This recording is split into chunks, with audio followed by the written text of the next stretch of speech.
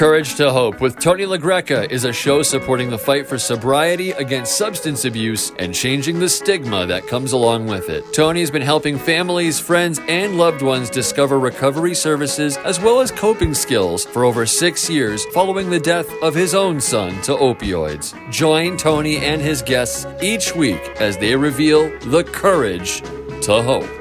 Here's your host, Tony LaGreca.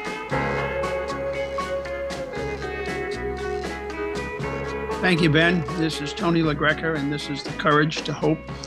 And tonight's special guest is Michael J. Cain. And Michael is a gentleman that I met at the Brief Conference in Framingham back in October. And he has a lot to talk about. He's got a very interesting story, a sad story, and he's doing better story kind of thing. So, Michael, welcome. Thank you, Tony. Glad to be here. Right. So let's kind of go back and check out your original, in the beginning of your life. Where did you grow up? I grew up in Charlestown, the mean streets of Charlestown. Okay. So is Charlestown like it says in the movie? Oh, absolutely. And then some, Tony. Not these days. Born and raised, and I still reside there. There's a big difference, but obviously I'll get into what I grew up around at some point. Well, let's start there before we go too far.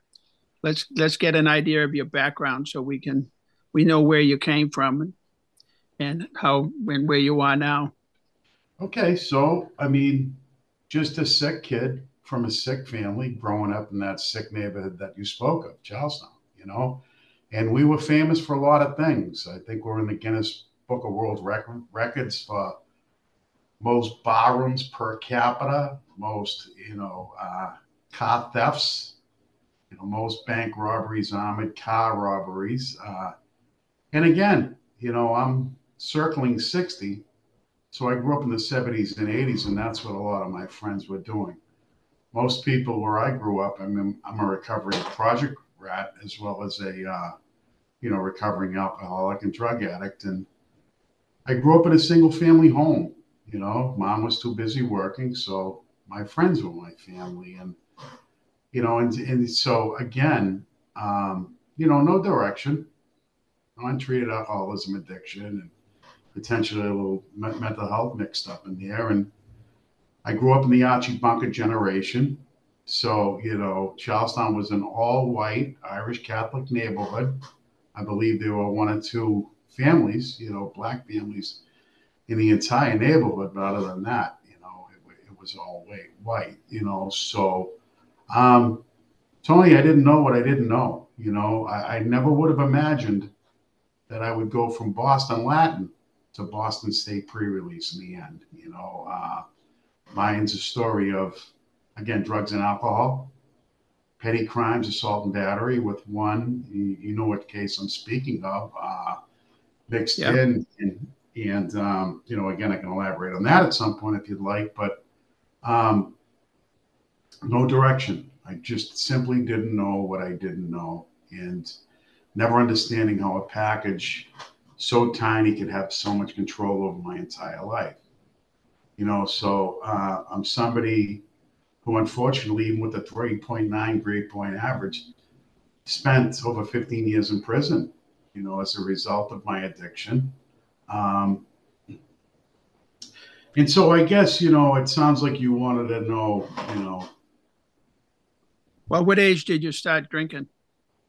I'd probably say around 13, 14, which was a typical age back in my neighborhood. I remember smoking my first joint of marijuana in St. Catharines of Charlestown, in the 8th grade.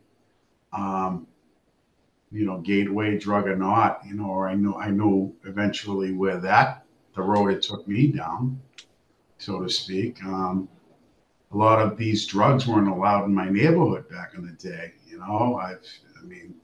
70s and 80s were, a lot of the old gangsters, so to speak, wouldn't allow those drugs in the neighborhood, at some point. But when they did, eventually I just found my way using them, and then, the disease began to call the shots in my life, for a long period of time. You were in high school at Boston Latin. That's where I began. Again, Tony, I did remember taking the SAT tests, and I remember circling a lot of C's. So maybe it was a good day for, the letter C on that SAT test, because again, I remember it clearly. I was out drinking the entire night before. SAT tests were done on a Saturday, and lo and behold, I passed. Of course, I never completed. When I got there, I'm scratching my head as to how I ended up there, because it was a little more advanced than I could deal with, So I made my rounds. I ended up at a Catholic high school that actually went under. It went bankrupt, St. Mary's in Cambridge. But yeah, in the end, I ended up going through, my education was completed per the Department of Correction. So now you're a teenager, and you somewhere along the way you get arrested. What crime were you committing? So Tony, a lot of my crimes were simply drug possessions, assault and batteries. There were a handful of larceny of motor vehicles.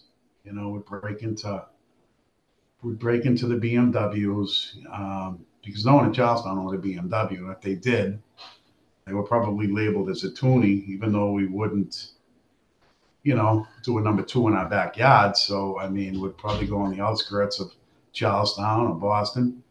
We'd hit the parking garages and steal the car stereos out of them. So, yeah, most of my charges were assault and batteries, drug possessions, and larceny of a motor vehicle. Yeah, so you were just with the wrong crowd at that time, right? Pretty much. Say that you didn't commit the crime, and they considered that a hate crime. You got involved in a hate crime. So that was what I was alluding to. So, and it's funny you mention it, because you and I had touched on what I'm getting ready to go into. This crime we're speaking of. The charges were actually labeled civil rights violations. Now, I want to remind you again that, Charlestown was an all right neighborhood. We had these two individuals with an African-American intern come to a sandwich shop that we all hung in front of. The name of it was The Godfather. It was owned by a couple of wise guys in Charlestown. And, I hear the N-word, which was part of the course back in the day. And then I see a flash in the corner of my eye. And they have a couple of young kids in the corner say that they just shot at them. It turns out it was one of the other kids in the corner that fired a flare gun at, this particular DJ, his son, and an intern, an African-American intern that happened to be with them.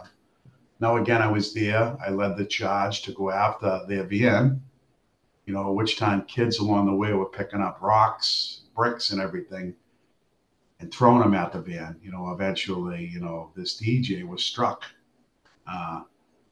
in the face by one of the bricks that were thrown at him, crashed into a curb. It wasn't the crash that hurt him. It was one of the bricks that hit him. It split him open.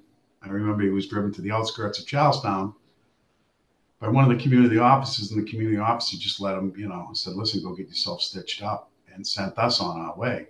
Fast forward a few days, I see Area A come down on me, and next thing you know, old Jed's a millionaire and being charged with, several counts of civil rights violations, assault and battery, and everything else. And again, I'm guilty of everything in my entire record except for this particular case. What year was that? This was 1985, when I was 19 years old. Okay. 21, actually. I just had to do the math. I'm old. So, yeah. All right. And so you were found guilty? I actually pled guilty, Tony, because I had several other charges pending, drug possessions, something else. I remember being in the Charles Street jail. I remember taking a lie detector test that was funded by the state. Everything I told the truth on come up as a lie. And the few lies that I told come up as the truth. So, the cards were stacked against me. Poor kid, from a poor neighborhood. Couldn't pay for legal counsel. And yeah, and I didn't know where this interview was going to go or this story, but, in hindsight, when I look back on it, I pled out to a 10-year Concord, And at that time, you only had to do 10% of your sentence, which was 1 year. I had already awaited that time, the old Charles Street jail. So I would have, been immediately eligible for parole. As it turns out, with that 10 Concord, I gave them, over 5 years of my life just for being a drug addict. Back when, that was a crime to be a drug addict. And I'll get into the work that I'm doing now and how things are completely different. But yeah, just for dirty errands and stuff of that nature, no new charges. A little over 5 years, again, just for being a drug addict that couldn't pass a urine test. And at the time, what kind of drug were you on? So back then, it was alcohol. It was benzos, Valiums, maybe powder cocaine. My addiction progressed, and of course, in the end, it became IV heroin use, crack, and everything else. When you got into, what prison were you in? I was all over, Tony. You didn't stay in one. Yeah. I toured the East Coast. From Concord to Bridgewater to Norfolk, and a few other house of corrections scattered in between. Why did they move you around so much? It's just the way it goes. You get classified from one place, and you can actually pick from a few, and I would generally go, based on the convenience for my family or services that were provided while incarcerated, and that was big to me. Of course, I went on to get my education while I was inside and took advantage of services to the best of my ability, without realizing, Tony, that, and again, I speak from experience that, I can walk out of there with the best of intentions, but again, with untreated alcoholism and addiction, I never really completely understood what I was up against, and in this day and age, there are services. I was actually allowed to speak on some of the work that I do, and I actually, part of my job description as a BHJI stands for Behavioral Health Justice Involved Navigator, along with, being a recovery coach, I work with individuals releasing into the community.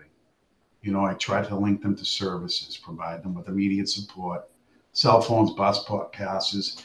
But our role is to set them up with mental health providers and, substance use evaluations, residential treatment, outpatient treatment.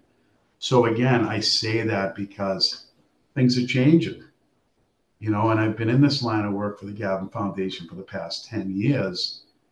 And I've, been a part of the pioneering on some things.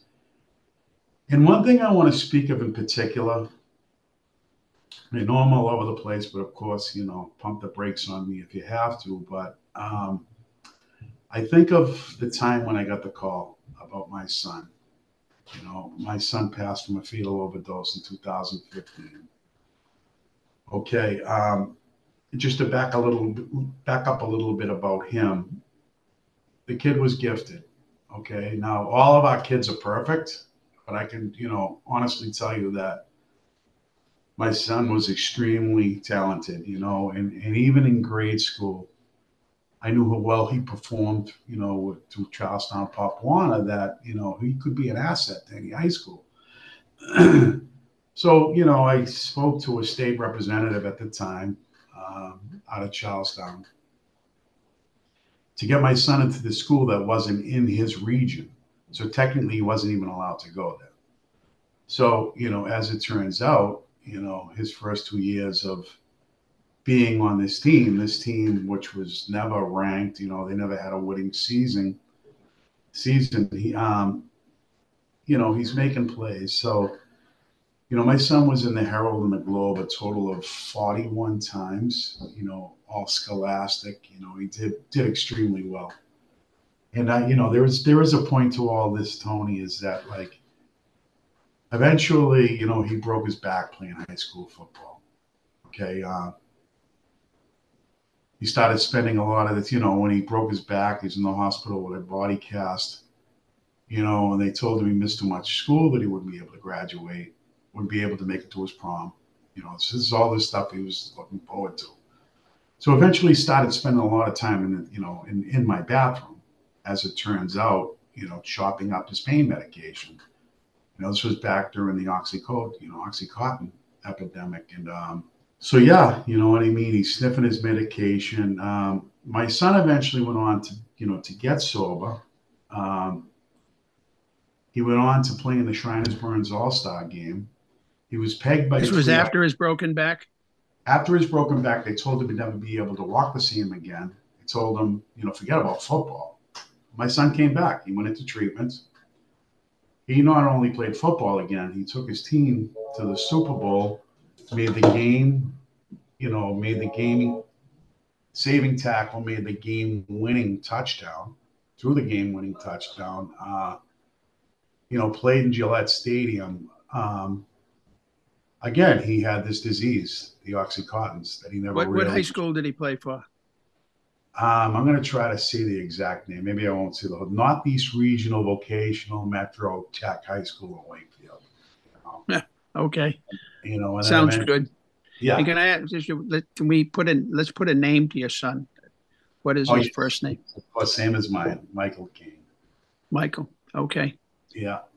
All right. I'm also known around the streets of Charlestown and over here at the Galvin Foundation as Smokey, also known as. So we know that, yeah. So, Smokey, were you married after you got out of prison and had this child, or was this from a girlfriend, or how was this? No, it was from a long-term common law wife, I guess you would call it. It was with his mom forever. We never technically tied the knot, But yeah, my son never completely addressed this disease. Eventually, it led to heroin. He had this pain, this back injury. So when he couldn't get his prescriptions, it moved on to heroin. Never did heroin before in his life. First time he overdosed, it killed him. And I bring this story up, Tony, because this is part of the way, the change in, in addiction and recovery, where my son was prescribed Suboxone at the time, which is also can be labeled as a pain reliever, some of these medically assisted treatments. But because he had missed an appointment, a prior appointment, or whatever it was, insurance issue, he couldn't fill his prescription. He actually went to the health center, spoke to a doctor who eventually cried at my son's wake. I'm getting emotional just thinking about it, saying that he wished that there was something that he could do, and he couldn't because his hands were tied. He was bound by his own limitations as to what he could do at the time. And, nowadays, when I spoke of that pioneering and the changes that are being made, nowadays, there are things called bridge prescriptions. If you want to get on medically assisted treatment, there is nothing getting in your way. You can walk in same day and get prescribed this treatment that my son wasn't allowed to. As a matter of fact, even Narcan wasn't readily available. Most first responders didn't carry it back in 2015, or at least in the neighborhood that my son died in. So no, they didn't. It was too difficult to obtain, and they usually only gave it to the paramedics and not to the police officers. Correct. Or the fire department. So, my son died in 2014, so we're in the same era there, and there was probably at least a 5-minute wait before somebody showed up with the Narcan, and that was way too long. And I knew nothing about it back then, but I know a tremendous amount now. And for those people that aren't aware, Suboxone and bupropion are a drug that's called, when Michael said MAT, a medically assisted treatment. It's actually a law that went into effect about 2 years ago. And it was actually passed on Christmas Eve and signed by President Biden at the time. And I went kind of under the radar, which was good because at that time, each doctor that was allowed to do bupropion was only allowed to have 2 patients. And now it's an unlimited number of patients. And in fact, if you want to become a doctor that prescribes Suboxone, you can actually do a class, and the government will pay for it. And so there's a lot of things that are happening today that, we as parents who have lost children, we put a lot of pressure on the legislative branches around the country to get different things changed and get things done. And this is one of the reasons why we're talking about this right now, is so that parents have an awareness of what their options are. A lot of people don't know what their options are. A lot of them go to the methadone approach, and that's actually what killed my son, was methadone. He was going to a methadone clinic, couldn't get there every day. They were telling him he had to be there between 6 and 8:30 in the morning. And eventually he found a doctor who would give him a prescription, but the doctor never ran any of the tests. So eventually he died of acute overdose of methadone, which was the thing that was supposed to be saving him. And it's still an opioid, and it's a limited time only kind of opioid, not a forever opioid. Some people take it for a long time, but they're on small doses, and it keeps them from robbing drugstores and banks and stealing credit cards from their neighbor and so forth. So there's positives to it, without a doubt, Absolutely. And I'd like to add, Tony, that, when I said I didn't know what I didn't know, neither did they, So, when some of these changes are made as a result of people like you and I losing our children, and if you think about back then, the mindset back then, and even to this day, it's still stigmatized. A lot of people still put it on a moral level, but in light of these state opioid response grants and Purdue Pharma, lawsuits and everything, they're moving in a different direction, or at least they're doing their best. I mean, I've seen changes. What I had mentioned about, what both of our children had to experience on their medically assisted treatment, and what these providers were up against at the time. And that's where we come in. We try to break down the barriers. I'd like to add, and I don't say this to toot my own horn, although I'm proud of it, is that I was actually hired as one of the state's first 5 recovery coaches. Now, say what you want, Tony, but, we're hired based on lived experience, based on what we went through. That's pretty much our resume. So I'm getting a paycheck for being, an addict in recovery. And none of this stuff's happened. Who better to assist somebody than somebody who's been there, somebody who's already been down that hole, and it's trial and error, again, with the Gavin Foundation just started working at base level, going into detoxes and CS in holding facilities and providing services there. And so every agency is different in the sense of what they're doing to curb, prevent, spread awareness, to do whatever they can to, to take on this horrible disease that claimed the lives of our children, yours and mine.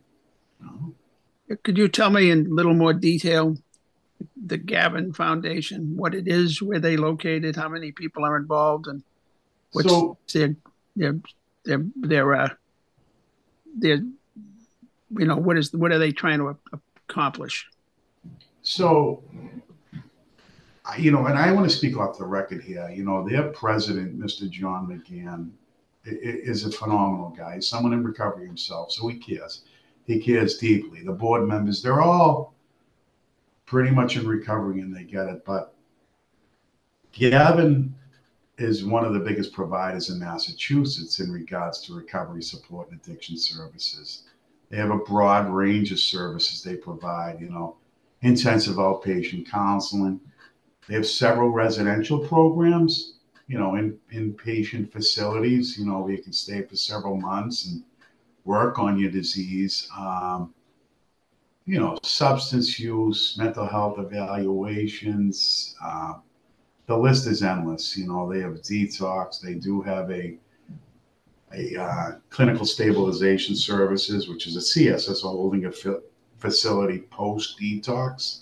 You know, where you would wait until you get into a residential or until you began your outpatient services. But parenting groups, you know, the list is endless with the services they provide. So who funds it? A lot of the funding is done on grants. Some of the grants that I spoke of, you know, state opioid response grants. A lot of it's donations, Tony. You know, volunteer. I mean, so where I'm stationed out of a recovery center. It's called the Divine Recovery Center in South Boston. It's member driven. So in other words, the members make the decisions. The members have their own board, you know, and we basically just cater to them in their decisions. You know, it's a place where they can come. They got nowhere to go, you know, and tap into resources, employment, whatever they're looking for. Just a hot meal, resume building, whatever type of support we can steer them in that direction. Housing support, whatever it is. It's not a facility with beds per se. Not at the Divine Recovery Center, no. Not there, no. Yeah. You get them into places where they have the beds. Yeah, we'd send them right up the street to the Gavin House, the Charlestown House, Hamilton House, or one of our residential programs. Send them into Deeds again. From soup to nuts, Tony. In terms of recovery and addiction, we can. Can they get in if they don't have insurance? Of course, yeah. Through BSAS, our role would be to get them insurance, but yes, there are state-funded beds as well. Okay. Another block of work I just wanted to add is BHGI. That's working with people recently released or any form of justice involvement. We would tap them into the Mayor's Office of Returning Citizens. We tap them into resources that people are just generally unaware of. Yeah, well, today, from the men that I've talked to that have recently just got out of prison, they said getting a job wasn't the problem anymore. The problem was getting housing and finding a place where they could fill out a Corey report and get approved, or fill out a credit app. And, most landlords, are reluctant to rent an apartment to an ex-prisoner. And unfortunately, Tony, we have in Charlestown, the old YMCA it's the same kind of building. And, the people are up in arms about having, and these are homeless veterans serving the homeless veteran population. Even whether there's substance use involved. But again, it's that old stigmatism where, trying to get these services, because again, it's not easy, but we will tap them into places that will provide, rapid rehousing through Homestart. It's just one that comes to my mind, that will. I mean, it's a process, but it's available to them. People returning people with the disease of addiction, are eligible for a slew of services, Tony, and that's where we come in to try to provide them, or at least, link them to these particular services. Okay. Let's go back a little bit. I met you on a committee that was how do men deal with grief. And let's talk about the grief when your son passed away, your state of mind, and how long did it take you to get to where you are today, and how did you cope with this? Oh man, Tony, where do I begin? I'm still coping with it, obviously. I mean, we know it's never going to go away. It's just that we learn to deal with it somehow. We don't have any choice. Yeah. I know what I did early on. I know that there was no outlets, and when you say how do men deal with grief, I think of the way his mother's grieving, and how she has to completely shut down the day before, the day of, and the day after a holiday. She's completely, lost, you know what I mean? Caught up in her own grief. And Tony, I just had to keep replaying the words. As cold as this may sound, is that death is life, you know, and again, how do I do my son proud? You know, so what I personally did is I created a grief group in Charlestown. You know, Charlestown at one point, again, per capita, we're only about 1 square mile town, had, had the most overdose I can. I don't want to throw something out there that I'm not completely sure of, but I can tell you, for instance, this past summer, we had five overdose deaths in a 1 month period of time. You know, again, a 1 square mile town. One of them just so happened to be my cousin.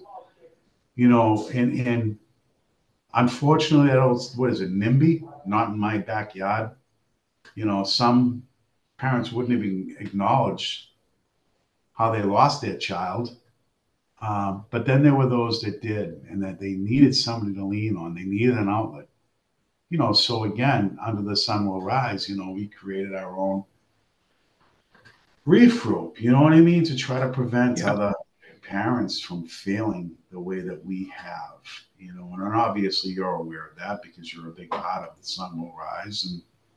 And Tony, I have to do something. The individuals I work with now, it's my son. It's my son sitting in front of me. I mean, these kids are around the same age. My son's forever 24. You know what I mean? He was 24 when he passed. And, you know, we just do the best we can by others has been my theme, you know, especially after losing them.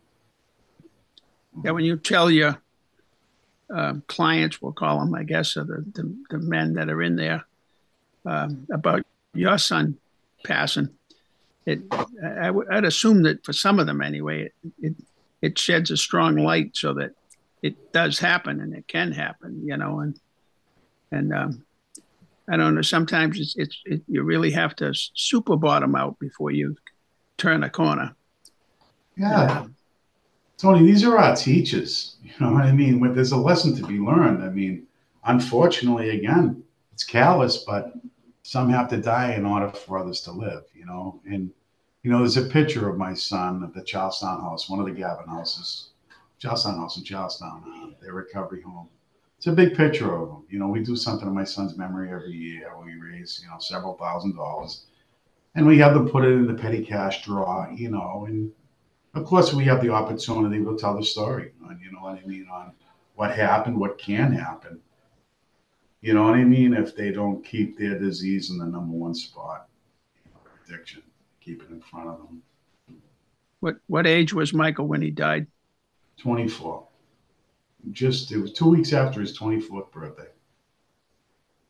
You know, he just, you know, he just thought he can drink. And that's what, you know, opened it back up again. And of course, he's at that age, you know, where why can't I drink? He just didn't know what he was up against. You know, it's basically what it comes down to. And so he held on to that and drink, drug, dash consequences. You know? So the night he died, he was drinking, but then he went back to heroin or something strong. And yeah. Just a combination. It began, you know, like with me with marijuana and drinking and saying that, you know, I didn't know what my disease was going to progress to, but when you have that disease, you know, and again, you're not dealing with it and nurturing it and what, you know, just taking care of it, then it's going to come back for you, you know, and again, that just opened the door when booze just wasn't enough. And again, with my son's issue was the pain of breaking his back. And of course, you know, opiates are painkillers. So, oh yeah, you know, opiates are painkillers. You know? And when it stops working, you take a higher dose.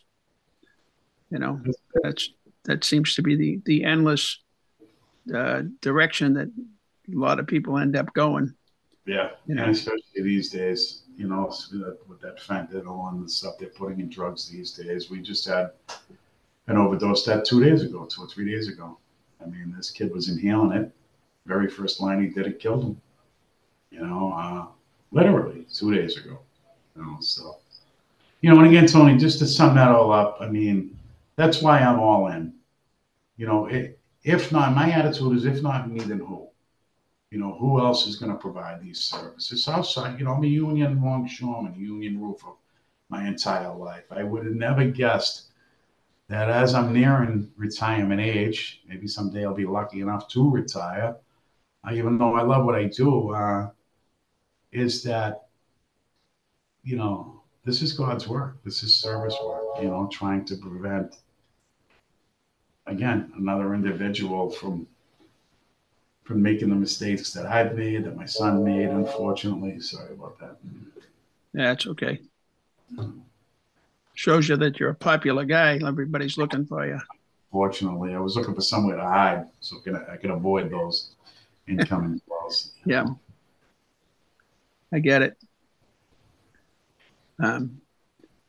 Well, in Charlestown, you say it's changed now. Is it becoming a yuppie town or something like that? Or Wow, most people wouldn't even know what a yuppie or a toonie was, but yes, and it's been a good change. And I actually work for, I'm on several. I wear several different hats. I'm sorry, outside of the Gavin. I'm on the Bunker Hill Associates, the Charlestown Neighborhood Trauma Team. Grief counseling. A lot of stuff. A lot of these branches were siloed, until some of us come in and say, listen, let's come together and how can we best, take this on, by, talking about prevention, response, like everything, Tony, and it's been enlightening over the last couple of years because people didn't know what they simply didn't know, and of course, this disease doesn't discriminate, as you know, and educating people, about number one what they're up against, but letting them know that there's a way out and there are resources available. So again, that's why I've chosen to devote my life to it, in my son's memory. And it's hard. I cry myself to sleep. I literally keep a shrine of him. Some people, are okay to move beyond it and take down items and pitches and donate clothes and everything else. I can't. I just haven't found it in me 8 years later to be able to do so. So every day I simply ask a prayer, son, who can I help today? In your memory. yeah. I have a memory chest. On his memory chest is several photos, probably 8 to 10. And inside the memory chest is his baseball uniform and his football uniform. And I have, at the time he was in high school, they did a big poster with him making a tackle. And it was like he was the all defensive player on the team, made the all-star team. And so they got a picture of him. He was a nose guard making a pick, and of course he was light. He was only 200 pounds, and he was playing opposite guys 300 pounds just all the time. And those were 300 pounds guys who weren't that quick or good. But when he got into college, the 300-pound guys were weightlifters, and they were pretty intense, and all of a sudden things were changing.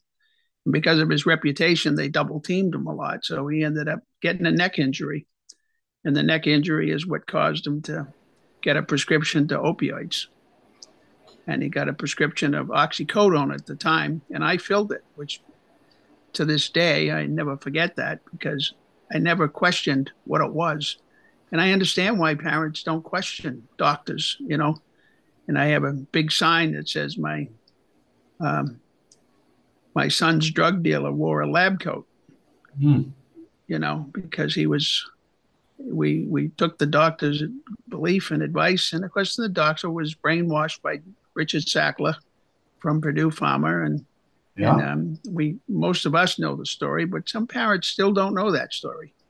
And if their kid gets an injury in high school and we have a bill at the house, in the state house, and right now that we're trying to get passed, we'd like to just get it to come to a vote, where if you're 18 or younger and you get a prescription for an opioid, your parent has to sign off on it. And I think this is a very good bill. I helped write it originally, and now I've got 6 representatives across the state who signed off on it. And we still, and Maura Healy said she would sign it into laws if it ever gets put on her desk. So, and we got all things going for us, but I still takes care of the naive parents who don't understand that, and the biggest problem was, as a bereavement facilitator, is I've seen people, I asked parents, I said, how did your child get hooked on opioids? When did they start? And I asked that question to everybody. And they said, now that I think of it, they got their first prescription of Percocets when they had their wisdom teeth taken out. Mm-hmm. And it was off to the races just for the wisdom teeth. Yeah. And I've talked to several dentists. I actually played baseball with a few. And I told them, are you still prescribing Percocets? And he says, oh, my people, my patients aren't like those kids that get hooked on drugs, And I've said, oh yeah, you know that for a fact. You know that your patients won't have a problem haven't taken an opioid and that wouldn't get addicted on it, because how and why do you know that? Just because why they come from nice neighborhoods, or what's the deal? They got insurance, Right. And I go after them all the time. I said, you're part of the problem right now. We need you to be part of the solution, not part of the problem. Amen. As long as you keep prescribing Percocets and for wisdom teeth or any kind of oral surgery, I have an oral surgeon. In fact, I'm having surgery tomorrow, actually getting a post put in. And my oral surgeon will never give me a prescription for an opioid, even if I ask for it. I wouldn't ask for it anyway, but I'm just saying that, he made that clear to me, not knowing who I was or any of my history. Right. In the beginning, he says, we don't do opioids here, so don't expect anything. You're going to do ibuprofen and ice, and you're going to get along just fine. I said, yeah, and that's what I've done, and I've got along just fine. Exactly. So, yeah. I mean, I personally have stage 4 cancer, chemo, radiation, and everything that I've gone through. I've flagged myself personally that I can't. You know what I mean? My body doesn't know the difference between an an Excedrin or an Oxycontin, oxycodone, or whatever it is. But Tony, you brought up a few good points. Now, first of all, I didn't realize how similar our stories were, until I met you at the grief conference, and how, our son's journey began with a pain injury, into addiction. I mean, a sports pain injury. And the whole story behind the doctors and everything. And, I'd like to add my brother James Cain. He's a serviceman, union longshoreman, business owner. Did very well in his life, raised 4 kids. Mental illness, depression, but couldn't put a label on it because, he's a man, and, he didn't really want to take on that jacket of being clinically depressed or whatever it was. But he had a stroke, and his thought was, it's a brain injury. He's paralyzed. Is that he refused to look up to people. I'm not going to be looking up to people. Like, once he plateaued from the Spalding rehab, and he knew that he would never really walk again. And if he did, he wouldn't walk the same or anything. He made the decision to use his pain medications as his way out. You know what I mean? He intentional suicidal overdose on pain medicine. You know what I mean? Percocets and everything else that the doctors would just drop on his lap. He would, overdose, several other suicide attempts. They would place a duffel bag full of the same medications that almost killed him, and place a duffel bag on his lap and wheel him outside of the hospital doors, But the one thing that I think is important in all this, Tony, is look at the work that you're doing now. Look at the awards you're receiving, your station is receiving, talking about this, and again, you having the opportunity, to light a candle to, like, what's going on, Tony. I feel it's our responsibility. And look at what you're choosing to do in your son's memory, as a result, especially over these last couple of years. I mean, again, we have an obligation. So. Yeah, I used to be on a different station, and I did a sports talk show, and about every fourth week, we'd spend an hour on talking about injuries and making people aware, making parents aware that we're listening to the show. But we had more kids listening to the show because they like to hear their name. They have a great week, you know, and they scored a couple of touchdowns and stuff. And we would go over the highlights of the different games, and they want to hear their name, and then we'd bring them in and we'd interview them. Yeah. But at the same time, when I knew what I was doing, I was educating them all, you know. And then at the end of the year, we had a football banquet where we brought in all the kids from all the different towns on the South Shore. And literally, we had a lot. I mean, we have 400 kids there. And I would take half an hour and go over it with them, make sure they all understood, you know, that you get a prescription for something, find out what it is, you know, don't assume that, you know, that you need it. It's because somebody's prescribing it, you know. Exactly. They're human beings too, and they're motivated by different things. And some of them were told one thing, and then and later they're being told another thing. So, you know, it's like the times have changed. You know, the days of my son getting a prescription for 100 opioids, and at one prescription, they gave him a pill bottle of 100, 3 or 4 a day for 30 days, as needed. As needed. Yeah, that's actually what it says on the bottle, as needed. Exactly. You know. So instead of the one every 4 hours, you know, you get a little more pain. You're taking 4 every 1 hour, like, you know, and you could do whatever you wanted because you got the whole bottle, you know. Exactly. You know. And then, sure enough, he never had enough, so he would go out on the street. I don't know how he ever did. He was a good salesman. He always seemed to make enough money so that he could buy the pills at $1 a gram or something. So he was always doing that. He worked for my company. He was a top salesman, and that was what he lived a lot longer after the football injury. He went on 20 years with the addiction problem, in and out of rehab for 20 years.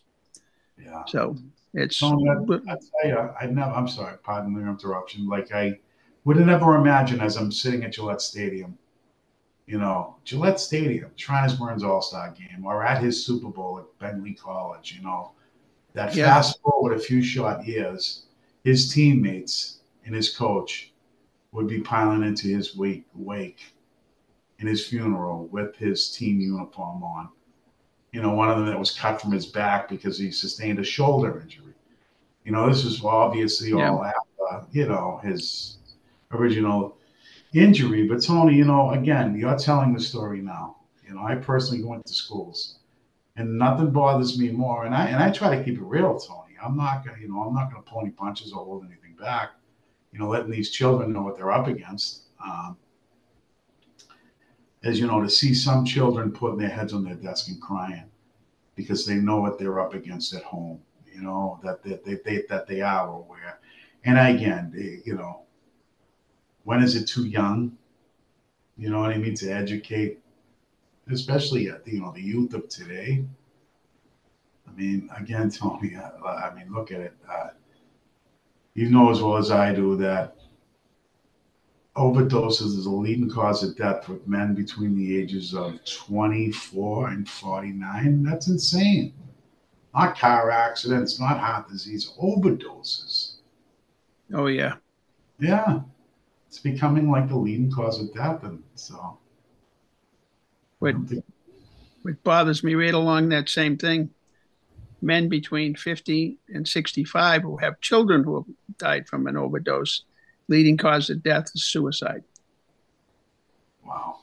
So I need to emphasize to anybody listening to us, get into the grief group. You know, forget about ego and stigma and all of those things. Just do what's best for you. Get into the grief group. Allow and yourself. Talk about.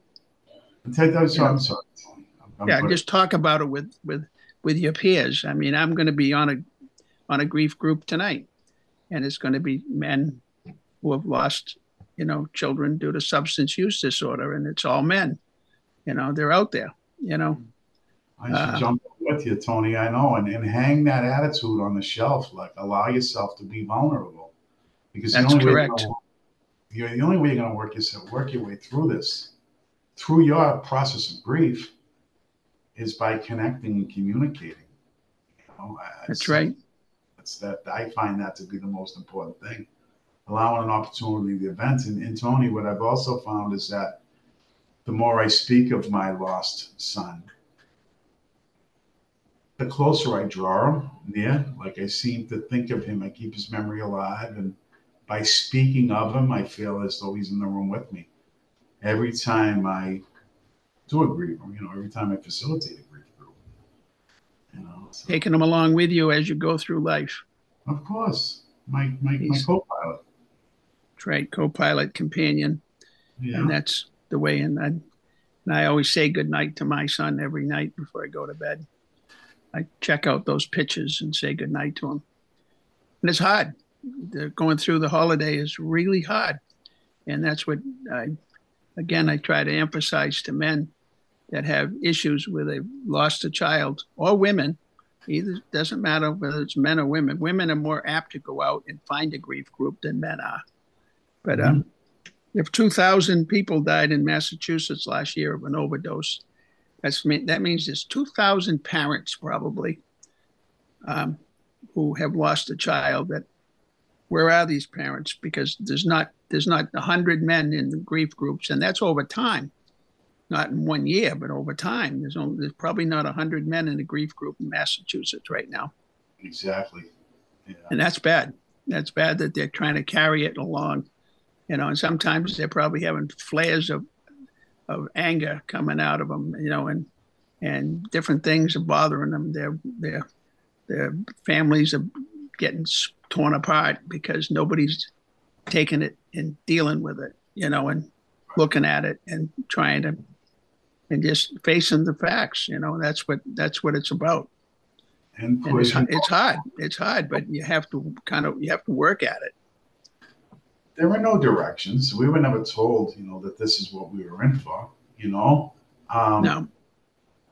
But of course, individual therapy, counseling, there's relief, and it's only by releasing it. You know what I mean? Sharing it with peers that are experiencing the same thing. And geez, I tell you, until you do it, you don't know what you're missing. And again, what works for some may not work for others. I just know based on my experience, my upbringing, my childhood, it's not something we did. I'm a cast iron marshmallow.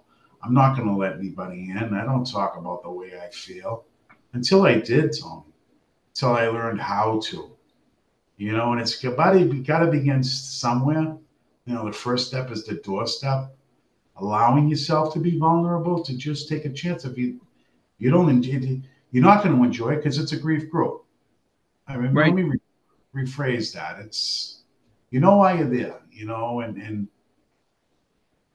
but you can be comfortable. You can be comfortable with these people because they're going through the same thing you're going through. Exactly. What's the alternative? That's the thing, and they, people are not alone. There's lots in the same boat, and you just got to get. And my grief group when I was a facilitator, I had 18 people in my group, a very big group. It's on the lower South Shore, and we've stayed together. It's been 4 years, and we probably have gone out to dinner 6 times a year. Some make it, some don't, but overall, everybody stays together. We have a network on Messenger, and everybody, if somebody has a problem, we give them support. For relative, if someone dies, we all go to the wake. It's just the thing we do because we've all bonded now, and that's the way it'll be until life's end. Of course, so we turn the corner. Sharing happy and sad stories, sharing memes, creating your own messenger, whatever app you're using. Ours is like a GroupMe chat, but allowing all your members to just communicate with each other on a regular basis. It's it's key. It's a huge part.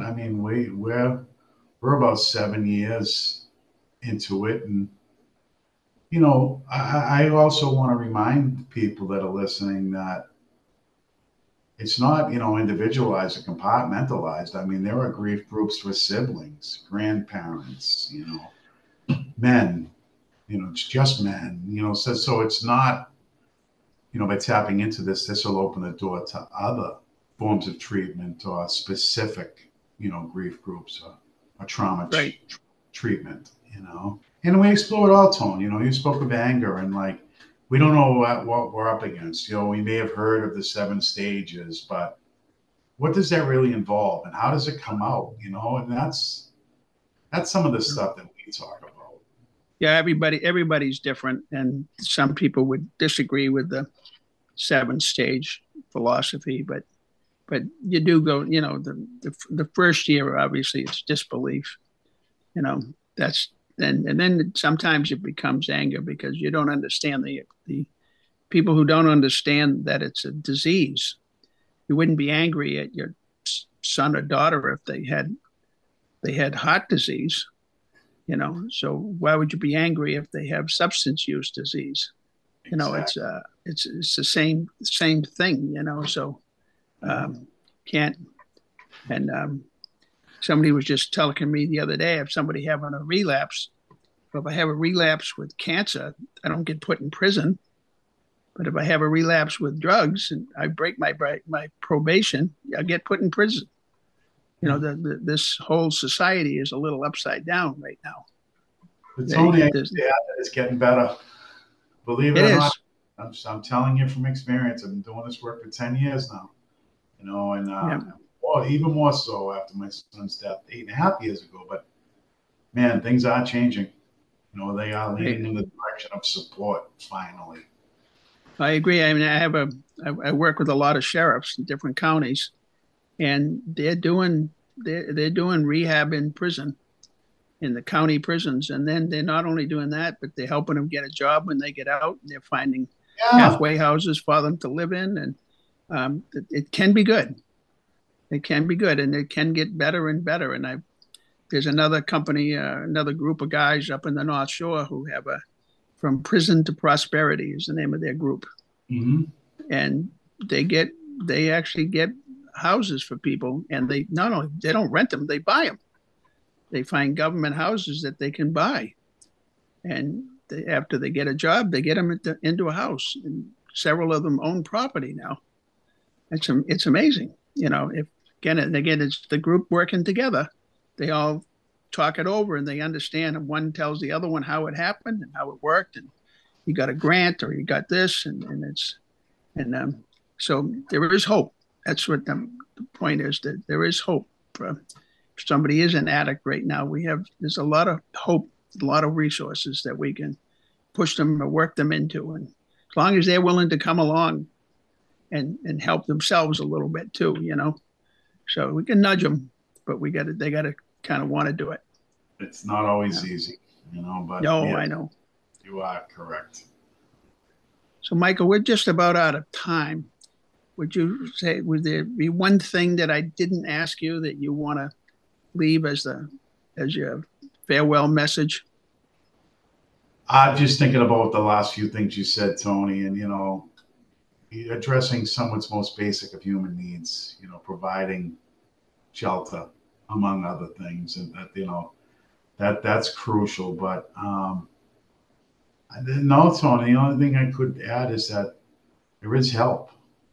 There is hope. Just like the name of your program here. Why choose to live in the darkness? You know what I mean? When there is light, it's, again, I watch the souls that are recovering now, that are doing well. They have their first real job or whatever the case may do, but they're doing well. This is a life completely different to the ones they've led. But I mean, life's a blessing, and again, I appreciate the fact that individuals like you and I are able to shed some light to provide some support and whatever it is that, even with simply what you and I are doing, grief groups and everything else. So I appreciate you, Tony. And again, thank you for having me. Well, thank you for being here. I really appreciate it. And this is Tony LaGreca, and this is The Courage to Hope. I want to thank everybody for listening. Until next time.